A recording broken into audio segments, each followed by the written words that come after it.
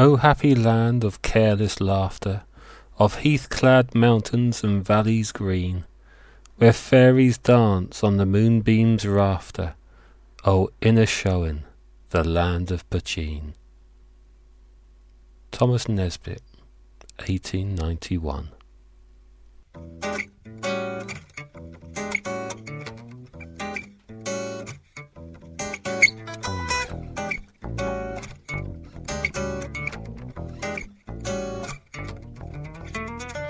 Well, thank you for downloading this episode of the Malted Muse podcast.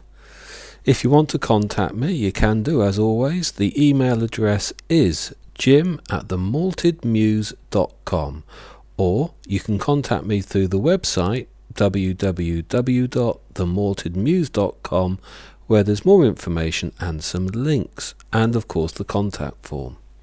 Now, today's episode is going to start off, I will confess, on a rather self-indulgent tack, because there's a few people that I actually want to say thank you to, and perhaps the one I want to say thank you to most at the moment is a bloke called Dr. Steve Murray. And this is really self-indulgent because Dr. Steve Murray has been my GP, my doctor, for quite some time, and I have recently heard that he's leaving the practice and possibly, I don't know, possibly even going into retirement. I hope not, because I'm sure he's got so much more to offer.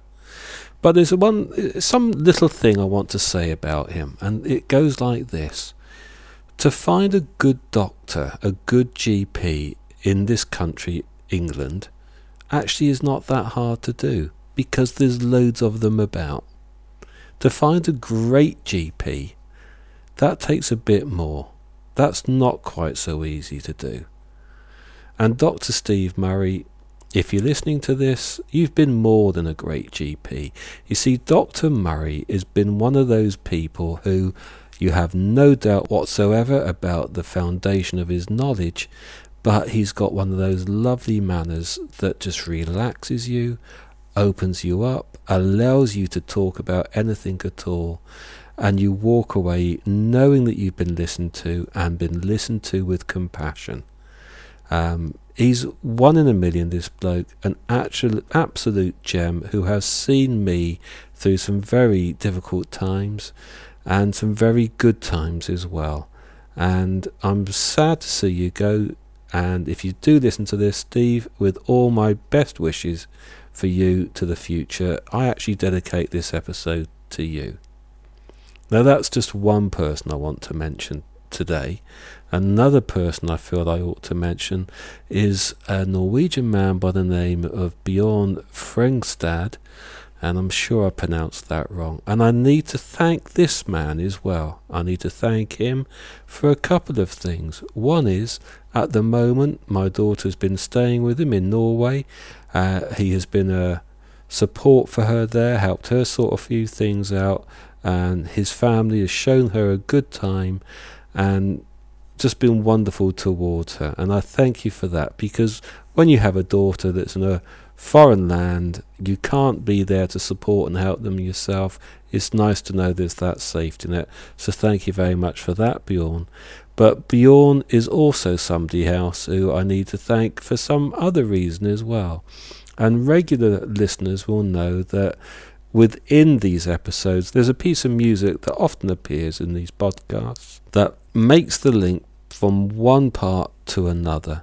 It's the introductory music, it's the transition music, and often if I have music at the end, it's that piece of music as well.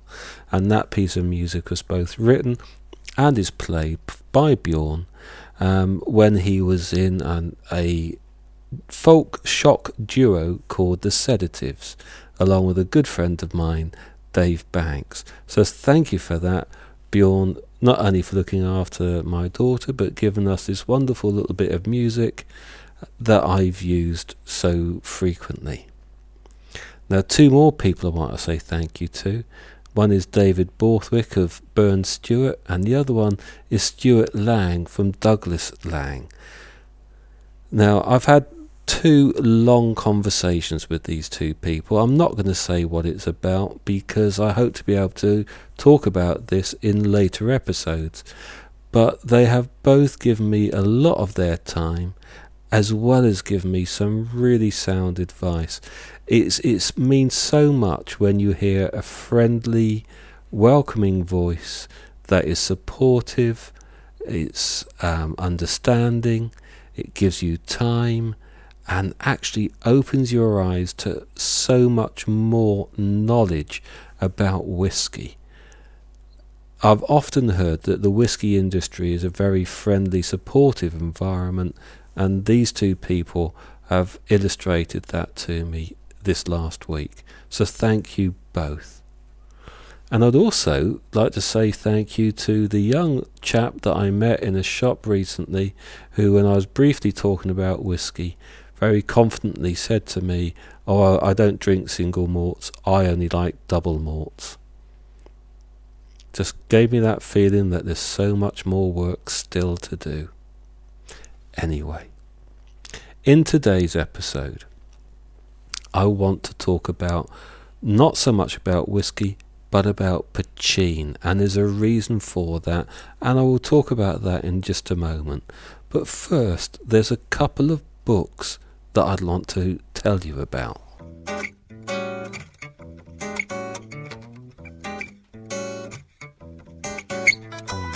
So there's two books I want to tell you about. Both of these, at some point or another, by some people, have been known as Bibles. Now, the first one of these is the book called The Fine Art of Mixing Drinks by David A. Embry. Now, I must be honest, I'm not too sure when this first came out. The edition I'm referring to is the 1963 edition, and it was printed by Faber and Faber Limited. It had 362 pages, that includes an index and some line illustrations. Now, there were editions before that, but this one's special to me because this is the one that I had. The 1963 edition is not an original first edition, but was a book that was instrumental in the influence in my life. It's strange how a book bought so long ago could end up being so important. A book that cost me about £2 or something like that. This is a book that I bought around the time that I'd got a job running the public bar of a 4-star hotel in Southampton called the Polygon, a hotel that I believe has since gone, and a job that I was in no way qualified to do. In fact, to be totally honest, I lied during the interview to get it. I had an early interest in drink, and at that time the interest was mainly wine, and I'd had a part-time job as a wine waiter and thought I could develop this and push it further, but in reality I had very little knowledge. And then I got this job. What was I going to do? Well, the answer was to buy a book and to study. And this was the book I bought, The Fine Art of Mixing Drinks, and was soon to be nicknamed the Bible by a friend of mine called Andy and myself, as we experimented with the recipes in there and tried to work our way through them. I studied and I studied it until it became a part of me. As years went by, my career moved away from drink into very different areas. But as I moved, the book moved with me. It became a social thing. When I had parties, out would come the book. And eventually that book was passed on to my oldest son, who was at that point developing an interest in mixing drinks and is slowly growing an interest now in whiskey. So why is this book so good? Well, simply put, it's because it is a classic. It is one of those simple books that just covers all the basics you want to know, and more than the basics. It describes the history of the subject and has a wide range of definitions as it introduces all the elements of the vast array of available drinks. be that gin, rum, vodka, whiskey, or even just orange juice. It is not just a group of recipes, although there is no shortage of them, and not just cocktails either, as it tells you about the history of the cocktail, the basic recipe of the cocktail, the definition of the cocktail. But it includes punches, it includes mulled wines, it includes really old favourites like wassailing cups and many more, including non-alcoholic mixes. This book will tell you what to do, when to do it, how to do it, and in what to do it into. It'll tell you how to use a cocktail shaker and when not to shake but to stir. It looks at usage and abusage as well, and as well as that it goes into tradition and drink etiquette. Yeah, to be honest, this is a book that has aged. There's other books out there that has information, that has recipes, and it's far more contemporary and up to the moment. But yet this is a timeless classic, and one that I've learnt a lot from since that time when I bought it back around 1977, around that time. Now I don't have the book anymore. I've passed it on, as I said, I've passed it on to my oldest son, who I went to see this weekend, and there it was on the bookshelf. And I must be honest, I couldn't resist taking that book out, flicking through the pages, looking at some of those familiar words, some of which I can still remember, seeing in fact even some of the stains on those pages from spillages when mixing drinks. What a wonderful classic book that has been part of my own development.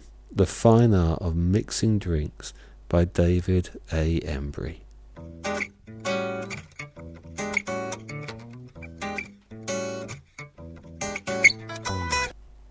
Now the other book that I want to talk about is more of a modern Bible, and is known as such. It's Jim Murray's Whiskey Bible, the 2011 edition, written of course by Jim Murray, published by Dram Good Books, 384 pages. Now the annual release of this book has become to some like the first cuckoo of spring, an annual event bringing reassurance and joy. This year the cover of the book has changed. It's its 8th edition, and now they've changed the cover of the book. But don't worry, if you like the old design, you can visit their website and buy an alternative cover that matches the old style. Now, for those of you who don't know, this book has become a standard reference of tasting notes for a vast number of whiskies. In fact, this year has tasting notes for over 1,000 new entries, which brings it up to over 4,500 whiskies in this book. All of this in a small pocket-sized publication. So it's mobile. And that is my main problem with it. Now, confession time. I'm not as young as I used to be. Quite some time ago now, I got to the point that I needed to start using reading glasses. To get so much information into one small publication has meant that the font size is small, very small and tight. To be honest, I can struggle with the glasses on and frequently muddle the lines up because they're so close. If the light is poor, then just forget it. And as for being able to write my own notes next to it, no chance. For the most part, however, that doesn't bother me. If I'm looking up a particular whiskey, then the way the book is laid out means that I can find that quickly, and I only need to read for a short burst at a time to find the thing that I want to know about that whiskey. The other thing is, as much as I admire Jim Murray, it is his tasting notes and views, and I don't actually need them to work out if I like a whiskey or not. I can do that for myself. In fact, I would argue the case for not taking the tasting notes as gospel, if you'll pardon the pun, but instead make your own mind up about what whiskies you like and what you think of them. What is annoying is that Jim Murray has a really good writing style. He is confident, interesting and opinionated. He is in a great position to reflect on the trends and changes within the industry, not to mention being able to highlight a number of other issues. And he does this well. In fact, he does this very well. If the industry has a problem, he will say it, and he will say it in clear terms. He also has a slight romantic side, which shows in the way that he can walk down memory lane or frame a point that he's making within a story that personalises it and helps make sense of it all. For me, it is these sections at the front of the book, the review of the year, Jim's thoughts and comments, that make this book so interesting. The tasting notes, they're interesting and they're useful to a degree, but it is the other things that, for me, make it worth the read. If only I could do so without getting a migraine from eye strain. So much value, so much work, and yet so much lost to font size. I only hope that there is a large print version for people with greater visual challenges than I have. One option that may help would be to only have the tasting notes in such a small font. These bits are only read in small amounts anyway. So why not have all that brilliant stuff at the beginning in a larger font and then the tasting notes in the smaller font? Another option would be to release this in a digital media form, so that a simple zoom function could remove the problem, be that as an app, a download, or for a Kindle type device. What's my overall opinion? Okay, it's a good book. Buy it. Read the front parts, for they are worth the read. The tasting notes, keep those for reference sake, but please make up your own minds about what you like, and as always, do not take too much notice of ratings. I do not think that even the great Jim Murray would really taste 4,500 different whiskies and be able to mark all of them out of 100, including half points, and not get them all right, even if that was possible. I think of the tasting notes as a rough suggestion of what I might expect, albeit that a good suggestion by somebody is in a good position to do so. The rating scales, the tasting notes, yeah, they're good, they're interesting, but take them for what they are and have fun with them. The good stuff, the stuff that I really like, that really gets my blood pulsing, is the stuff at the beginning of the book. And I'd love to see some more of that as well, which of course you do in some of the other things that Jim Murray writes.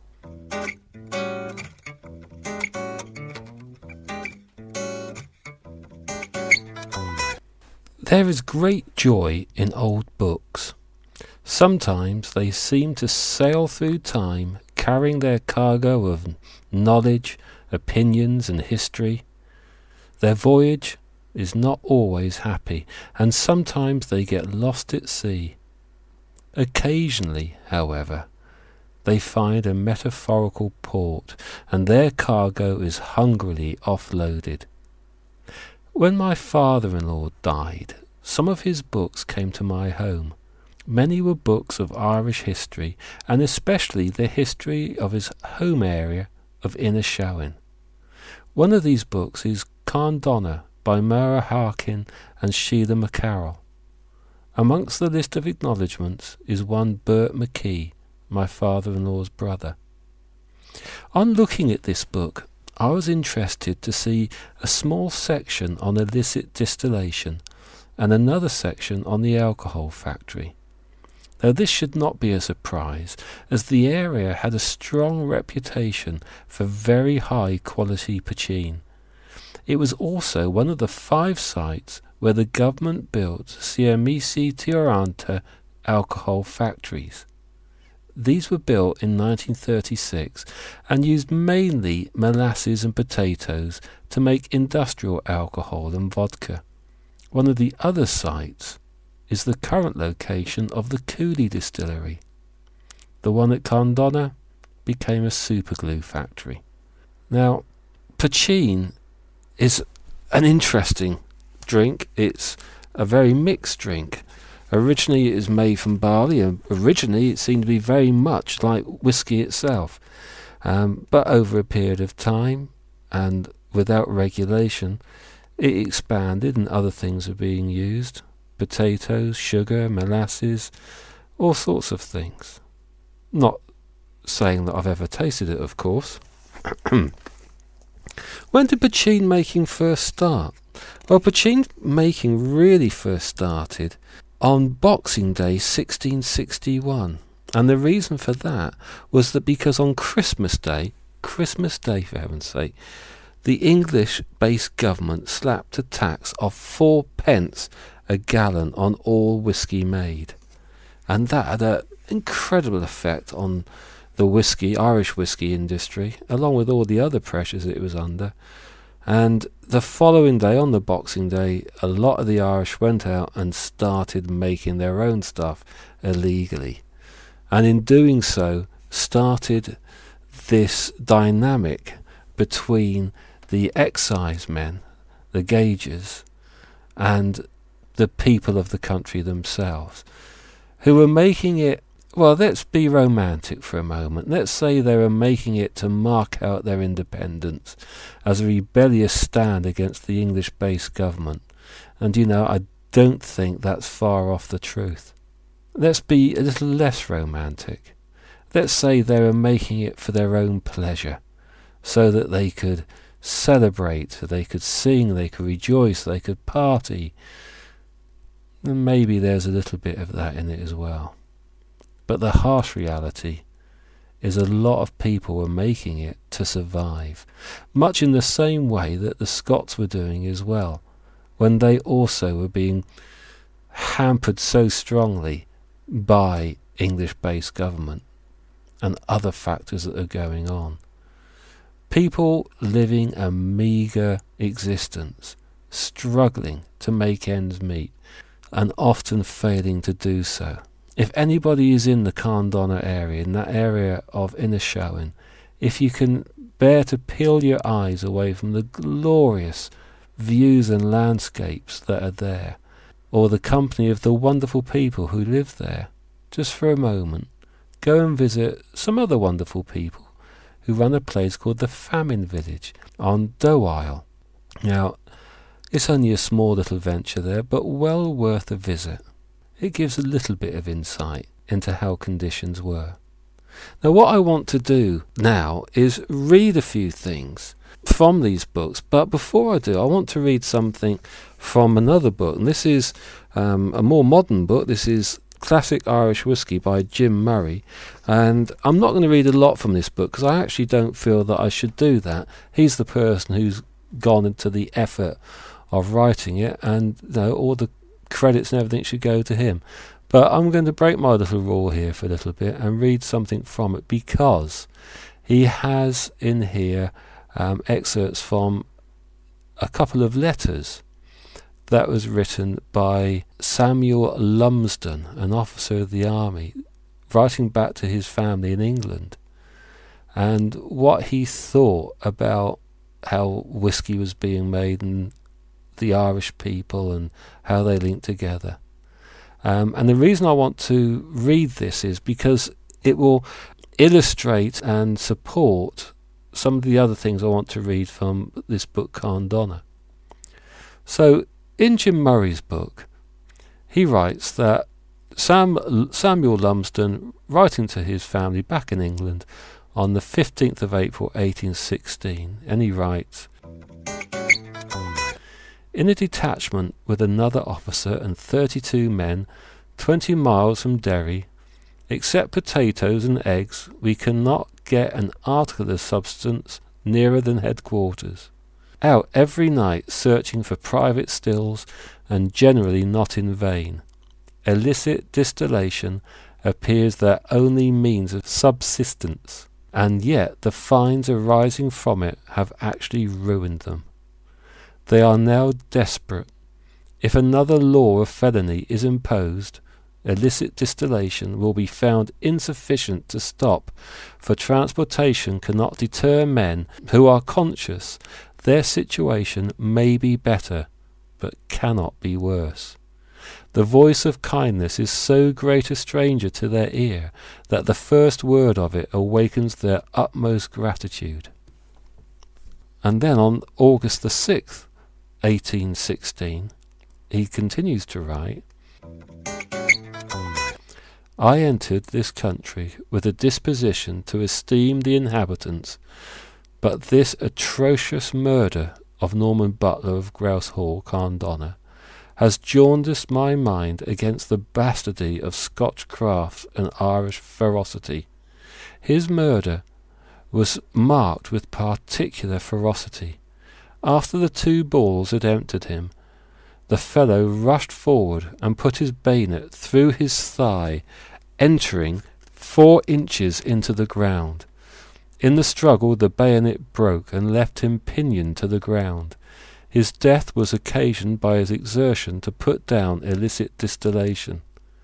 The murderer is known and protected by the inhabitants, and though the rewards for his detection are large, yet nothing will induce the infamous crew to give him up. I was all last night searching for him. A few days since I went out on revenue duty with a Mr. Callaghan, surveyor of excise. He and the gauger galloped after a man who was running off with a still. They left my view. 20 minutes later I found Mr. Callaghan, to all appearances dead, his skull fractured with stones and entirely unable to speak or move. This country is ruined. It is the station of poverty. All who can are flying from the approaching ruin, and hope in America to find hope and plenty." Now, Jim Murray goes on and gives some more examples and elaborates a bit more, but as I said earlier on, this is Jim Murray's book, so if you want to read those, this is a book I would strongly recommend. It's reviewed on my website, Classic Irish Whiskey by Jim Murray. Now then, this book, Carn Donna, that I'm about to read from, I shall read a bit more from than I have the Jim Murray book. I don't think there's much chance of people being able to get hold of a copy of this book. If you do get chance, or do get hold, it's full of illustrations, very old. It's written in 1984, and it's a lovely book to look through. It really is, especially if you have an interest in the area as I do. But anyway, unfortunately, what I'm going to read from tends to be newspaper cuttings, and sadly the book doesn't say where all the cuttings come from, so there's a little bit of vagueness here. The first cutting reads, "If the rebellion of 1798 passed in a show and by, there was nevertheless trouble in store, and in no mean measure. In 1785 an attempt had been made to add to the Irish revenues by suppressing all small whisky stills and licensing those of the largest description only. The only result was that a quiet peaceful and reasonably law-abiding people was suddenly transformed into a community of consistent and incurable lawbreakers. There was no cessation of distillation, but what was before a legal and usual means of livelihood became all of a sudden an offence against the law, and the attempts to bring the offenders to justice were so harsh that for years the ordinary life of the entire peninsula was disorganized. Landlords and tenants were set one against another, and the government probably spent more money in the vain endeavour to enforce their law than they would have received as revenue from several large distilleries. In 1814, the government passed an act for the suppression of illicit distillation, and the measures taken for the carrying out of this act hit Inishowen very hard. In a pamphlet entitled Oppressions and Cruelties of the Irish Revenue Officers, written by the Reverend Edward Chichester in 1818, is found the following passage referring to the action taken by the local landlords. One gentleman, Mr. Robert Young of Culdaff, became responsible for £2,000 as the only means of sparing himself the distress of seeing the destruction of his tenants. The benevolence, however, of these gentlemen proved fruitless, for the excisemen soon demanded new contributions on new pretences, insomuch that it would have been impossible to have satisfied the impending requisitions by means of the produce of the soil, unless it had been composed of gold dust. Mr. Young even took his sons from the university, that they might suppress illicit distillation on his estate, and they have been compelled, almost ever since that time, to endure fatigues, cold, and watching for the purpose of controlling their tenantry, and to employ as their assistants a large corps of yeomanry at their own expense. Yet notwithstanding all these exertions, and their seizure of nearly 100 private stills, the illicit trade exists on that estate, and affords a practical commentary on my assertion respecting the impossibility of restraining clandestine distillers by compelling landlords to declare war against their tenants. The Board of Excise, however, made no remission of the fines levied on Mr. Young's property, notwithstanding his endeavours to serve them, and they enforced with rigour the payment of the £2,000 for which he was under an engagement. The resentment of the people against the revenue officers was so great that outrages of every description occurred in the barony, even including murder. On the 2nd of July 1816, Mr. Norton Butler was shot, and afterwards bayoneted in his own garden at Grouse Hall, and died some hours later. MacTachair in Inishowen gives a highly melodramatic account of the wanderings of McGuinness, one of the murderers, who was finally betrayed by one of his own companions, George Balfour, assisted by Mr. Young and the Culdaff yeomanry, and brought to justice. An account of his trial is given in the Derry Journal sometime in 1817. Corroboration of the above story is found in a letter given below. Now, that letter is very short, and it's Dublin Castle, September the 1st, 1816. Dear Sir, as the exertions which have been made by yourself and other members of your family in co-operating with the arrest of a notorious offender of the name of Daniel McGuinness have been made known to the Lord Lieutenant, he is desirous of returning his acknowledgments for them, and has commanded me to assure you that the splendid assistance given by your sons to Lieutenant Plunkett on the occasion of the apprehension of McGuinness is considered by His Excellency very creditable to them. I have the honour to be, sir, your most obedient servant, Robert Peel. And that letter was to Robert Young, Esquire, of Kildarth House. The writer of the above letter, Robert Peel, was afterwards Sir Robert Peel, of constabulary fame. And there's a little excerpt here as well from the Derry Journal, Monday the 19th and Wednesday the 21st of October 1931. Poteen case. At Carndonagh District Court on Tuesday, Mr. M. D. White, solicitor, pleading guilty on behalf of a man from the Upper Isles, who was charged with having been at a place where illegal distillation was going on, said defendant owned a small mountain farm and had a family of 9, ranging from 16.5 years to 13 months. The district justice said it was a hard case, but Poteen had caused ruin in the Inishowen Peninsula. He imposed a sentence of 2 months' imprisonment with hard labour. Of course, there are stories of humour as well amongst all this, one being Glenaganon, or the Glen Beyond. The history of Glenaganon is embodied in the annals of Somerset House, and well known as the most notorious region in Inishowen for this species of manufacture. Pat the tailor was working at a customer's, and as it was that time of evening, when it was neither light nor dark, he was stepping about, as was his wont, for the half hour which preceded the lighting of his candle. He perceived the movement of the policeman, and his quick brain instantly fixed on a mode of saving the smugglers.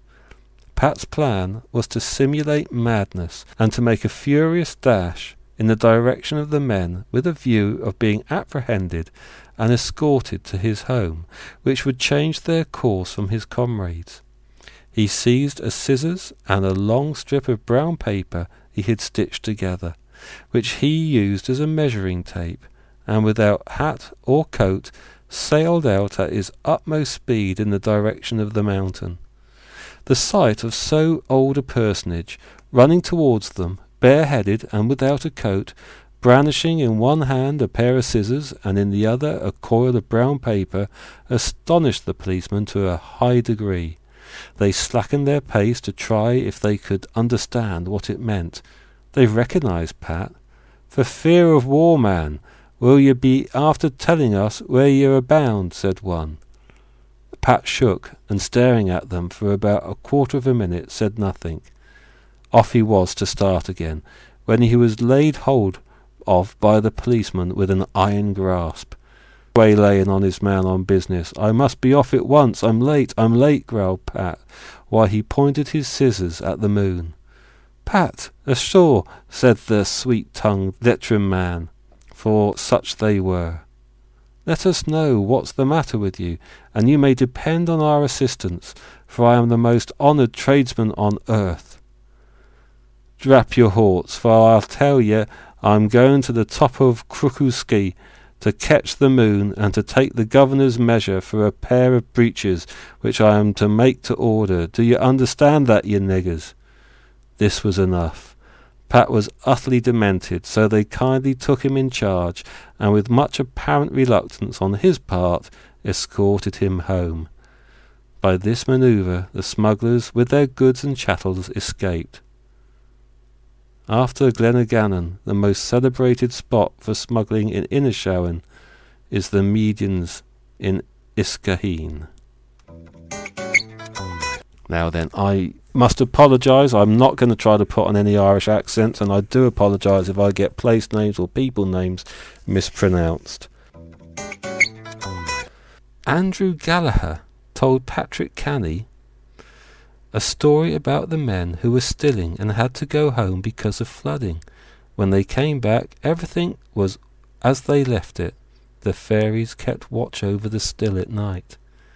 In Glenaganon, William Farron and Andrew Gallagher of Cragan were out stilling. They heard great singing and laughing, so they left a bottle with some whisky for the fairies. illicit distillation and all other cases under the excise law excite generally the greatest interest of any of these petty sessions districts. Detections are few in proportion to the amount of illicit distillation carried out in Innishowen. By the Illicit Distillation Act, persons having in possession or on their premises malt, spirits, low wines, wort, wash, still, stillhead, worm, cooler, or other vessel used in illicit distillation, or any person found at the place where illicit distillation is being carried on, or any person conveying vessels for illicit distillation or spirits, etc., in possession, or any person hindering any excise officer in searching for, seizing and removing stills, etc., any person borrowing or concealing or permitting or to be concealed any still, etc., penalty £100 or 12 months imprisonment on persons guilty of these offences. That's J.N. Thompson, 1884. £100 or 12 months imprisonment. Okay, I want to read you something else now, again from the book from Carndonner, and this is written by someone called John Barleycorn. I know John Barleycorn very well. Visitors to Ireland, having read travel books before they left home, always admire our little thatched roof cottages and the glories of our countryside. Most of them never fail to ask about poteen. In days gone by it was plentiful enough, but despite the comparative scarcity of duty-paid whisky, there is not much, if any, poteen being made amidst the mountains and cliffs of Innishowen. For this you may praise the police, certainly, but do not forget the ban placed on poteen by the clergy. Remember also that the manufacture requires sugar or treacle, both difficult to obtain during our recent times of scarcity, and that the stiller could not obtain renewals for his plant. Naturally, the making of poteen has always been done in secret. Recipes have been handed down from father to son, and the hiding places of the stills have been cunningly concealed. The work of manufacture was frequently carried on by night, and only after careful watches had been posted. When, however, the civic guards, having received information, or else their suspicions aroused, by a freshly trodden path or a wisp of smoke in the mountains, searched all sorts of hidden nooks and out-of-the-way caves, they were sometimes rewarded with a find. The site was usually near a stream or water, to be used for cooling purposes. Here were all the tools of the trade, the still, the kiln, and the outfit of worm-like pipes. These had been made and set up in secret by a local handyman, or, more probably, by a travelling tinker who had assembled them on the site and left everything in working order for the proprietors. Mountain Dew may sound romantic, but its manufacture is hard realism. It is a job for experienced and skilful hands. Barley is selected and steeped according to the month of the year and the condition of the weather. When the grain has been fermented properly, it is dried in a pure copper kiln over a peat fire. The nature of the peat determines the punch in the poteen. The spirits, after distillation, should be allowed to mature from 5 to 15 years. This is a rule, however, that is more honoured in the breach than in the observance, and too often the product is used in the fresh state. There are people who will tell you that poteen, if good, tastes even better than duty-paid whisky. In appearance it is clear liquid, not unlike water. The clearer it is, the better it is. A man asking for it will very likely refer to it as the wee stuff, or the clear stuff, or a drop of the cratcher. In the distribution and sale of poteen, the art of camouflage was practised to high perfection. The commonest method by which it was conveyed was hidden in a cart load of turf, by which means gallons of the precious liquid could safely be transported. A story is told that on one occasion the police heard that a certain turf cart was about to enter a town with a cask of poteen concealed beneath the peats. But the poteen seller also had his spies. He was soon forewarned, and transferred his cask to the cart of a friendly vegetable man, who got past the police without a word, whereas the innocent turf cart was seized and unloaded. When its load had been dumped out and poked through and through, the turf man was wildly indignant. He protested that it was now too late in the day to find customers for his turf. He created such a scene, in fact, that the police officer bought the load for twice its market value. But the police, on their part, have not been wanting in camouflage and enterprise. Sometimes they dress themselves as women, country women in shawls, or lady tourists in fashionable ensembles, and so avoided the suspicion of the poteen makers' scouts until they were near enough to the stills to make a seizure. Although poteen making is rapidly becoming a lost art, the name and fame of poteen are known the world over. Poets and writers have given publicity to it, and Irish playwrights allude to it. Songs about it live on. If the poteen don't kill me, I'll live till I die.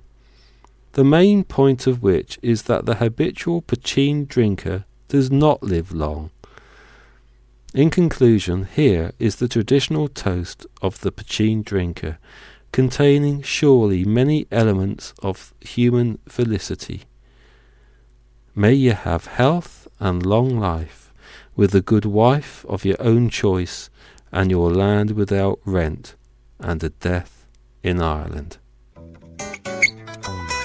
Okay, now I'm going to finish this section by reading a poem, although I'm sure it'd be better if it's set to music, but don't worry, I'm not going to sing, called The Jolly Smuggler. Oh, I am a jolly smuggler, I keep the best of stuff, and I do not care for civic guards and carrowkeel or muff, Carndonagh or Culdaff, Malin or Moville. I'm at their defiance because they don't know where I still. My yeast I get in Derry and bring it by their nose. They think I am afraid of them with their buttons on their clothes. But for them I do not give a jot. It's me they will not get. I always make my whisky, let the night be dry or wet. The neighbours and informers come often to the hill. It seems to puzzle all of them, for they don't know where I still. The neighbours cannot tell on me, as they oft-time did before, when they caught my Uncle Billy on the road from Leonmore. When my brothers and my comrades were fighting in the war, I was sitting in the heather with my arms around my jar.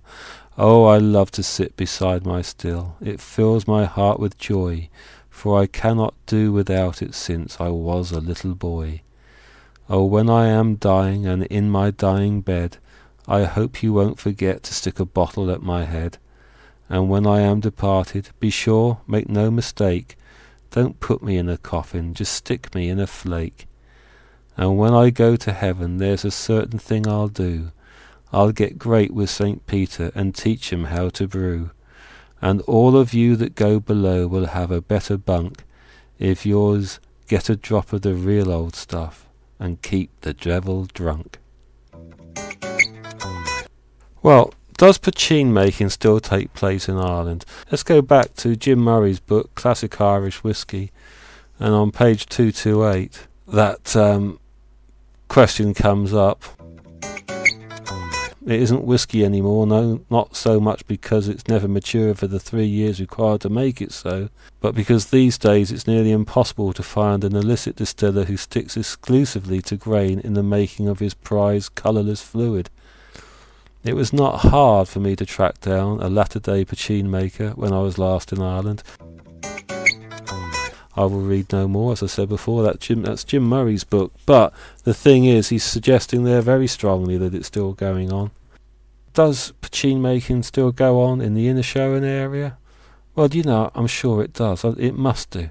I can remember reading in the local paper of Inishowen how there'd been a court case not that long ago, where somebody had been caught making poteen, and there you got independent evidence that's quite safe for me to talk about.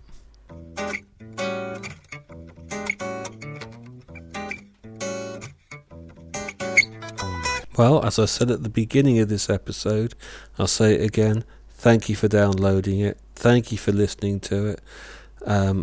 It has been a very self-indulgent episode, thanking people like Dr. Steve Murray and Stuart Lang and David Borthwick and Bjorn Frengstad, talking about books that are from my past, and also talking about books that actually predate me, that go beyond my lifespan and into my father-in-law's lifespan and his family. Yes, it has been self-indulgent, but I like to think that you'll have found it interesting.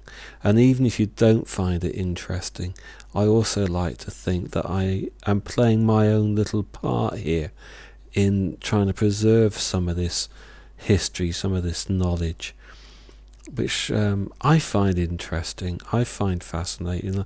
I do hope you have done as well. By the time I sit down to make the next episode, the Whiskey Live in London will have come and sadly will have gone. If anybody sees me down there, do come up and say hello. It's going to be a good event, I'm sure of that. It's going to be a busy event, I'm sure of that as well. And who knows, it may be one of those life-changing events, just as the book that I talked about at the beginning of this episode, The Fine Art of Mixing Drinks, how that had an effect on my life. Not quite the effect I thought it was going to have, and taking time as well, but it was one of the things that was like a little seed in my life that slowly nurtured, slowly germinated, until it grew and grew, until it became the passion that I've got now. And who knows, at Whiskey Live, another one of those seeds may well be planted. Not just for me, but for you as well. And if you're not going, then I hope you all get to go to a similar event to that soon. Getting together with people to talk about whiskey and to taste whiskey together is a lovely experience. Anyway, I've rambled enough. Thank you for listening. And I hope you will listen again to future episodes and perhaps listen to some of the back catalogue if you haven't done so already.